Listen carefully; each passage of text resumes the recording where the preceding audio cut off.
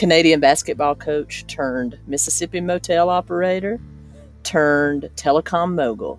Bernie Eppers had a reputation for keeping his finger on every penny and cutting bottom lines to the quick, but he found out really quickly that did not go in the telecom industry, and the telecom cowboy fell and took Worldcom and Wall Street with him. Today on Thought Crime, let's get into the Worldcom scandal.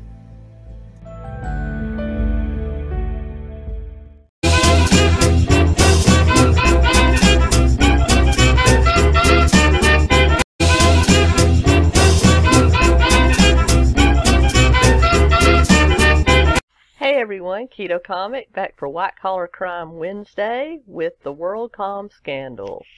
This is one I actually remember happening when I was, I remember Worldcom being a thing when I was, a teenager, and then in my early 20s when this all went down, or actually mid-20s, I remember when all this went down. So this is something that's still vivid in my memory. It is in the top 5 accounting scandals ever in the United States, and it's a pretty interesting story. And I apologize for looking a little disheveled because I got up, I combed my hair, I did everything to try to look nice for y'all because, see, I do the bangs to hide the bald spot, right? Or the thinning spot. Those of you in your 40s, I'm sure you understand. But, so I went down to hide the bald spot, and then I hate the bangs in my eyes, so I end up going, and there's the bald spot. But anyway, I'm not fooling anybody. So there you go.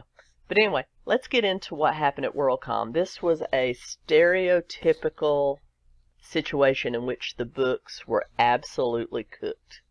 I mean, they were cooked to a crisp, and I'm going to go over in detail how that happened and what the result was. But let's get into the history and background of Worldcom. All right, y'all. Here to your right, my left, is a picture of the president and founder of Worldcom, Bernard Ebbers. He didn't start out, but he didn't just found Worldcom right away. It grew. It grew from a smaller business into a larger one. But he was born August 27th, 1941 in Edmonton, Alberta, Canada. He went to college in Canada, then eventually received a basketball scholarship to an American college in Mississippi, and eventually went on to become a basketball coach, a milkman, many other different jobs that were big at that time in the in the 50s and 60s. So he did that for a while, pretty much made up his mind he was going to live in the U.S. and did a variety of different jobs. Well, then he decided he wanted to own his own business.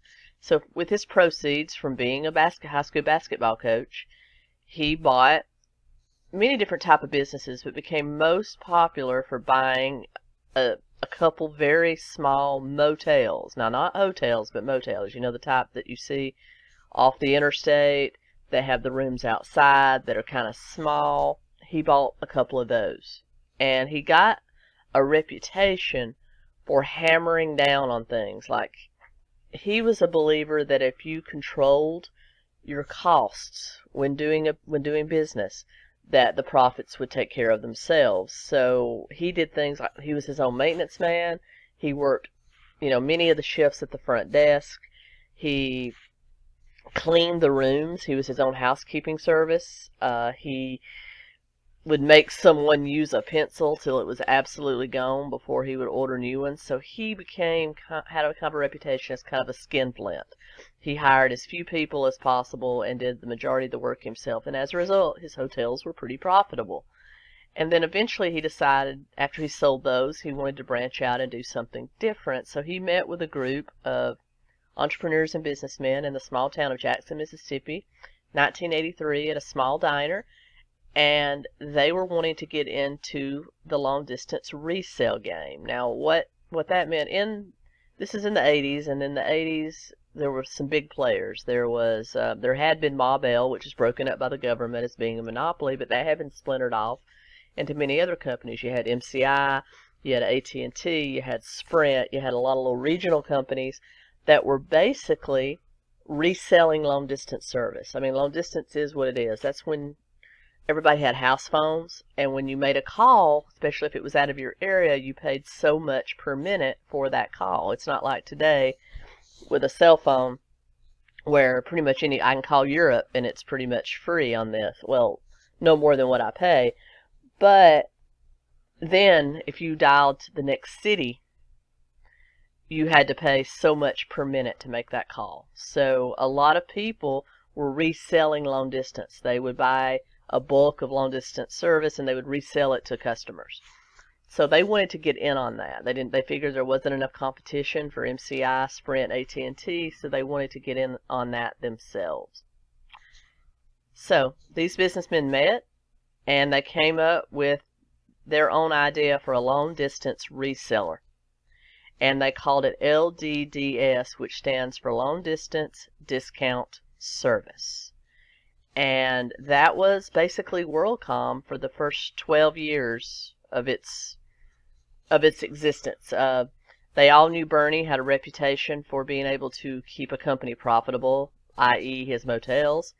So he was made CEO, president of LDDS, which was a private company for a long time, and he ran it the same way as he ran his motels. He hired as few people as possible. He did as much of it as himself as he could. He kept the rates at the absolute highest price that people would pay. And literally, there were people that in LDDS's early years that would say they couldn't get a new ink pen unless they returned the old one completely devoid of ink to Bernard or his office manager, and then they could get a new one. I mean, he absolutely controlled costs to the penny. And LDDS started acquiring other small regional long-distance resellers, and they started growing and buying an ever-expanding book of business. They started growing. And in the early 90s, they established themselves as a pretty large employer in the Jackson, Clinton, Mississippi area. They had a huge campus. But again, Bernard had never ran a very large company. You know, everything that he had done and ran on his keep costs minimal mindset were very small businesses by all accounts. So as they started to grow, he didn't take into consideration that the way you have to put money into businesses to make them work well. So they were acquiring all these different long distance companies that had different lines providers. You know, when you had long distance, you had telephone lines that had to be maintained. So he was acquiring all these long distance sellers that didn't necessarily save people money. They were basically just buying services from the big three, MCI, AT&T, and Sprint, and reselling them. Well, they didn't take into consideration that their lines weren't always compatible, that they were competing with each other. Like you had reps calling one person, offering them MCI at a discount rate, but they already had a discounted rate from another subsidiary with AT&T for a better rate. So they were starting to compete on each other because he didn't take the time to put the money into developing a common infrastructure. So you had basically all these little competing regional reseller companies competing against each other, calling each other's books of businesses under the same umbrella of LDDS. So I remember as a kid getting those calls. Are you satisfied with your long distance service? If you switch to MCI, you'll get blah blah blah. So those were what these companies did, and he didn't take into consideration that their billing systems didn't always communicate with each other. The books were off, people's bills got messed up, so it was just a big old mess. But Bernard, his philosophy was he would throw that off on other people and said, you know, fix it, but would never give them any money to fix it, and at the same time would clamp down on costs. In 1995, they became Worldcom when they merged with one of the big boys, MCI. And MCI at the time was called MCI Worldcom. And when they merged, they dropped the MCI, they dropped the LDDS, and they simply were monikered Worldcom, and they built this sprawling brand new campus in Clinton, Mississippi. They also had a regional headquarters in Dallas, Texas. And they were basically one of the big three. You had AT&T, you had Sprint, and now you had Worldcom. So people were just amazed because some of his former investors that had originally invested in the LDDS were just amazed when he took it. They figured MCI would take over LDDS, not the other way around, but somehow he managed to absorb it, and that became his philosophy. Once he got a taste of the good life from taking over MCI and becoming a public company, Bernard Eppers went on a rampage of continuing to swallow up other small regional resellers to make himself as big as he could be. Basically, it was a too big to fail mentality. And all the time, he was a very hands-on CEO where he knew everyone's name that worked at the main campus.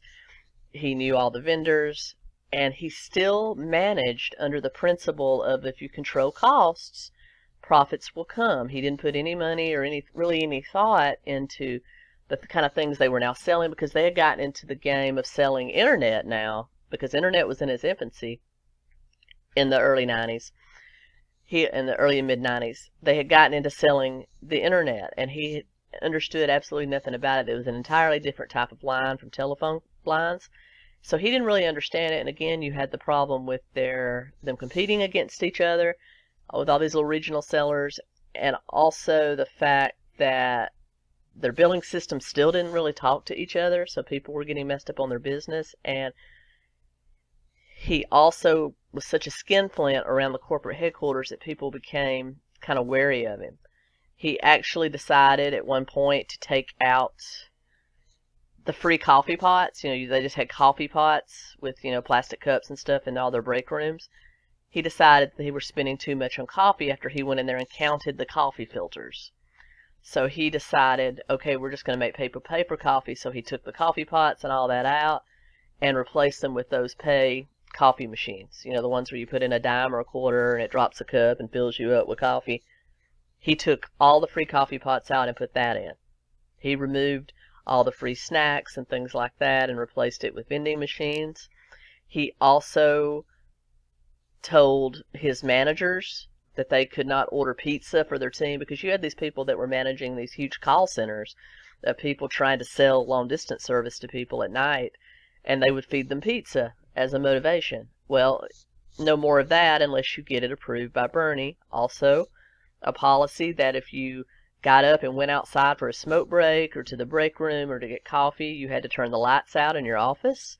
I mean, just outlandish stuff to save a dime. But all this time, not really putting money into improving the infrastructure and making the infrastructure jive. So there was a lot of internal problems there. And they went off the old, I'm sure you've heard the old moniker about the internet presence doubles, the amount of people on the internet double every day. No one really knows where that came from. It was just something that an accountant said in a meeting somewhere, that he thought the internet was going to double daily. Well, Bernie took that and ran, and so he became very aggressive buying up these small internet providers and not really knowing anything about the internet. He also wouldn't really communicate with email. He said you had to call him on the phone or walk down and talk with him. He was running basically what was cutting edge technology at the time, but was kind of stuck in the old days. So it was just kind of, their profit potential was capped, and that's where the problem started. Let's move on. Well, keep thinking in that mindset after 1995, after the Worldcom MCI merger. And their profit potential is pretty well capped because you have a CEO living in the dark ages. It's more concerned about people ordering pizza than actually putting money into the infrastructure. A lot of his old-timers that had been with him since LDDS started quitting or resigning or retiring. So he was hiring new people that didn't really see things the same way, so there was a lot of internal conflict. His chief technology officer decided to use some of the technology they were selling, which was kind of like a competitor. They'd acquired this company that sold office and presentation software, so he decided he was going to use some of that stuff in a presentation, and Bernard chastising him for trying to look too smart. So you can see the great divide there. But all these people didn't really agree with Bernie's philosophy, and there was a lot of infighting. So as a result, their growth kind of started to slow down, and their profits started to drop. And so, since they were a public company, they were required every year to release an income statement and profit and loss for Wall Street. And at that time, its stock, like Enron's, was going up, up, up, up, up. So there was they were all the big brass at the company, and So people at the mid-level were making all their money off bonuses and stock options. So there was a lot of interest in keeping that rising. So it came to a point in 1999 when there were a lot of cracks starting to form.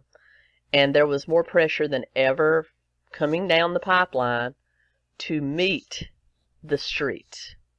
And what that means is to either meet or exceed the Wall Street predictions for what your earnings should be for that year. So in 1999, there are two big things happened. One, the accounting scandal started, we think. It could have been going on a lot further back than that, but we think that's when the accounting scandal started. And also, Worldcom attempted to merge with Sprint in 1999, but it was poo-pooed by both the United States and the United Kingdom for fear of creating too big of a monopoly. I mean, you got to remember, they had just gotten rid of the Mall Bell monopoly in the 1960s and 70s, so they weren't prepared to allow another big monopoly to form after they'd already broken down one. So that was poo-pooed. Of course, that caused their earnings to drop a little bit, but not too much. But within the system, there was a lot of fear that they weren't going to meet even those reduced earnings. So it came down from CEO Scott Sullivan, who's not CEO, he's CFO. My bad. I should have put Bernie Eppers there, but Bernie Eppers was still the CEO at this time. But it came down the pipeline from Scott Sullivan, the CFO, that they had to meet the street's expectations at any cost. So you had the comptroller, David Myers, who brought in their actual P&L, an earnings statement, into Scott Sullivan's office, and they missed the street by a wide margin. Well, Scott Sullivan threw it back at David Myers and said, "You need to fix this. We've made a mistake. This is not our actual earnings. Go back and look at it." So David Myers, the comptroller, now in a company there's a CFO, under him is the comptroller who kind of is over all the accountants, and then you have accountants going on down. So he went back to his team, which consisted of the head of accounting, Buddy Yates, staff accountant, Betty Vincent, and he was a senior accountant. We need to fix this. They reran the numbers and came up with pretty much the same thing. This was first quarter 1999. Went back to Scott Sullivan. He said, "Look, we need to fix this. We need to reduce our expenses. We have a lot of money in reserve from all of our acquisitions. Use that if you have to." So for the first year, 1999 to 2000, they started rapidly paying off debt with the cash reserves. But the thing of it is, you had all these billions of dollars of cash reserves, and they started paying off all these expenses to reduce, the left side of the balance sheet, but they didn't reduce what was in the reserves. They just sort of used that to hide the expenses, but didn't show the fact that the cash reserves were now starting to dwindle. But you got to remember that paying off debt's not a bad strategy, but for a publicly traded company who has to be completely transparent and visible in everything that they do, if you do that, you have to let your investors know that. But what they did, instead of just, okay, we paid off a bunch of debt, we're going to tell you about it now, they started letting it trickle in. They would pay off debt and then only release part of it, and then release the part of it the next quarter. So it wasn't really a scam at that point. It was just aggressive accounting. And that kept them afloat for about a year. But then after that, those cash reserves had dwindled down to the point they couldn't spend anymore, because as a publicly traded company, you are required to keep a certain amount of cash on hand, so they were stuck. They had to figure out another way. So it came down from Scott Sullivan to David Myers. We need to start capitalizing all of our expenses. We can't eliminate them with the cash reserves anymore. So we need to eliminate them by basically hiding them as capital acquisitions or capital expenditures. Now what that means is you're buying, okay, yes, this is debt, but you're buying a asset. So even though you have more debt here, you have another asset here. So it kind of counterbalances everything. And that's what they did. They were taking expenses that were basically expenses that could never be recouped and writing them up as if they were buying an asset. Now think about things like internet cable. phone lines, infrastructure stuff. That's basically a full-on loss. I mean, you need it to generate a profit, but it's not worth anything. It's like the gas you put in your car. That car is an asset to a certain point until its cost exceeds, until its cost drops, until its worth drops below what you paid for it. It's an asset, but the gas you put into it's an absolute loss. You can't really, the gas doesn't do anything but get you from point A to point B. It's not an asset. It's just an expense that's required to operate the car. Well, that's what they were doing. They were taking the expenses that were just things that you had to buy to operate a phone and a telecommunications company, and writing them up as if there was an asset to back that up. So that's how they started hiding all the expenses and losses at that point. Now, when that came down from Scott Sullivan, David Myers, who I will show you some clips from an interview with him after this, said he was very uncomfortable with it. He took it to Buddy Yates and Betty Vincent, and they were very uncomfortable with it. He said that Betty, you could always tell when she was upset that she would get very quiet and her neck would turn a bright shade of red. Well, that's what was happening through this entire conversation. She got up and said that she was going to resign. She could not be a part of this. Well, that got back to Scott Sullivan, and he was upset. He's like, look, we need everybody to be on board or this isn't going to work. Basically, he wanted to keep everybody in the fold, make everybody a part of it so no one would turn witness on them. No one would leak it. So he called the entire accounting department into his office and basically guilt-tripped them about how long they had been with the company and how, yes, they were going to come out a little scarred, but at least the company would still be there. So you really need to do this. So Betty said she didn't know how long she could hang in there, but she would stay. So that's what they did. They started capitalizing expenses as capital expenditures. They were, instead of saying you were buying phone line to run this sector of your long distance service or your internet service, you were buying something that was an asset. So keep that in mind. And that worked for a while. But again, cracks started to form, especially when an employee in their regional office in Dallas read the story of what was going on at Enron and got really nervous. This was in 2001, 2002. Got really nervous about the fact that he knew there was some shenanigans going on and he didn't report it. So he actually picked up the phone and called their internal auditor, Cynthia Cooper, and said, there's some accounting abnormalities coming out of Jackson. Perhaps you need to look at that. So that's just what she did. She flew from Dallas to Jackson with her team, and she conducted a thorough audit. She walked into, after it was over, she walked into Scott Sullivan's office, threw her report down, and said, I need to know where the assets that go along with these purchases are kept and what they are. And at that point, Scott Sullivan knew the whole thing had come unraveled, and he admitted there is nothing. Though that was stuff that's all but used up at this point.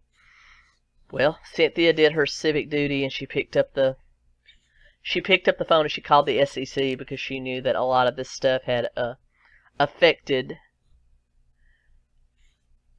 Wall Street's predictions and therefore manipulated stock prices. So it was her duty to call the SEC. The SEC launched a formal investigation, and the whole scam came unraveled, and as a result, they ended up filing bankruptcy in 2002.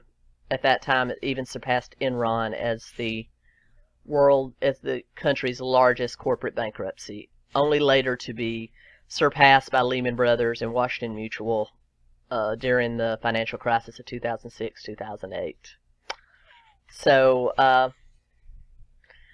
yeah, and all the time, when Cynthia was interviewing all the employees, they all pointed the finger at Controller David Myers and Scott Sullivan, the CFO, who basically, as I said, had guilt-tripped them into going along with this, just saying that this wasn't really fraud. This was just fixing errors they had made in their bookkeeping to keep the company profitable. Well, that didn't exactly fly, and as the SEC investigation came on, charges were filed against just about everybody.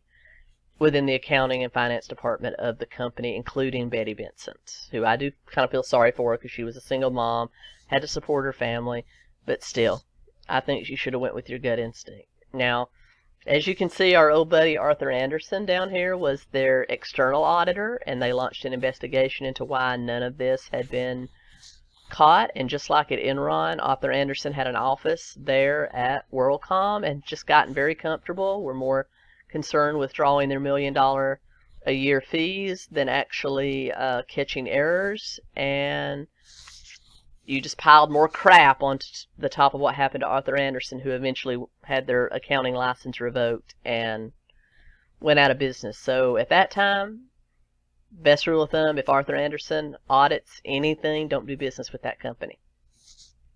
There you go.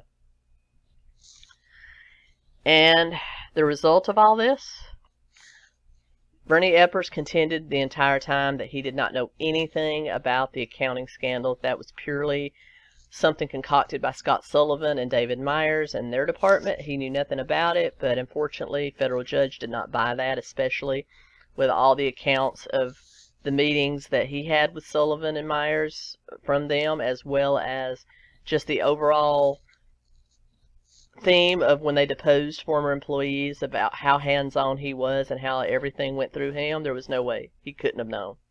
And as a result, all the others that were indicted took plea deals and served less than 5 years or less in prison. Betty Vincent served a year. David Myers served 5 years. I believe Scott Sullivan served around 5 years. Eppers actually fought it in court, lost, ended up now serving 25 years in federal prison in Texas, as well as having to pay $2.25 billion in restitution to the investors. And he had to release all of his other assets to government control so they could be liquidated to pay part of that debt. And he owned a lot of stuff. One of the largest ranches in Canada. He owned a large timber ranch. He owned a yacht building company. He owned all kinds of different things. Like I said, he grew up, he was always kind of an entrepreneurial mindset, so he felt that having a lot of streams of income was the best way to go. And it also came out in the trial that he knew what was really the game changer that basically let them know, yes, he knew about it. He went to the board at one point in 2001 and told them he was about to sell all his Worldcom stock because he knew the price was about to drop. So he was about to drop all his Worldcom stock. Well, the board knew that that would be the final nail in the coffin with the investigation going on. So they actually floated him like a $1 billion loan to cover all his expenses so that he would not sell his stock to keep up his personal expenses. When that came out at trial, it was all over for him, and they did end up sentencing him to 25 years in prison. The Chapter 11 bankruptcy that Worldcom went through in 2002 was finally discharged in 2004, which resulted in the remaining parts of the company, mainly the MCI parts. The only part that was ran on the up and up was actually acquired by Verizon and is now part of Verizon. All of their infrastructure became part of Verizon. So that's where they are today. That's what happened with Worldcom, and I'm going to end on a few little clips from a interview with David Myers about his part in the scandal. And I hope you enjoyed this. Thank you so much. Again, like, comment, share, subscribe. I really enjoy doing these for you guys, as well as all my other videos. I'll be back soon with another one. Remember, ketosis, y'all. Keto comic. Out. The accounting manager that reported to me and I had been talking all this time, and we both knew that while we had at one point in time substantial reserves through acquisitions, we had bled through those very quickly. And the conversation that we had was, we can't keep doing this because there's no more liabilities to release. So we're at the point now where if you release any liabilities, you're actually releasing liabilities to someone that you actually owe. It was the senior manager that reported to me. He says, we can't keep taking items off the right side of the balance sheet. There's nothing there to take off. If you're gonna continue doing what you're doing, you're going to have to go to the asset side. You're going to actually have to capitalize something as opposed to expensing it. I don't think at that point in time anybody thought that was a real way to do it, but from a mechanical perspective, that was the next thing to do. Again, I know from my perspective, I didn't think we were going to do that. The senior manager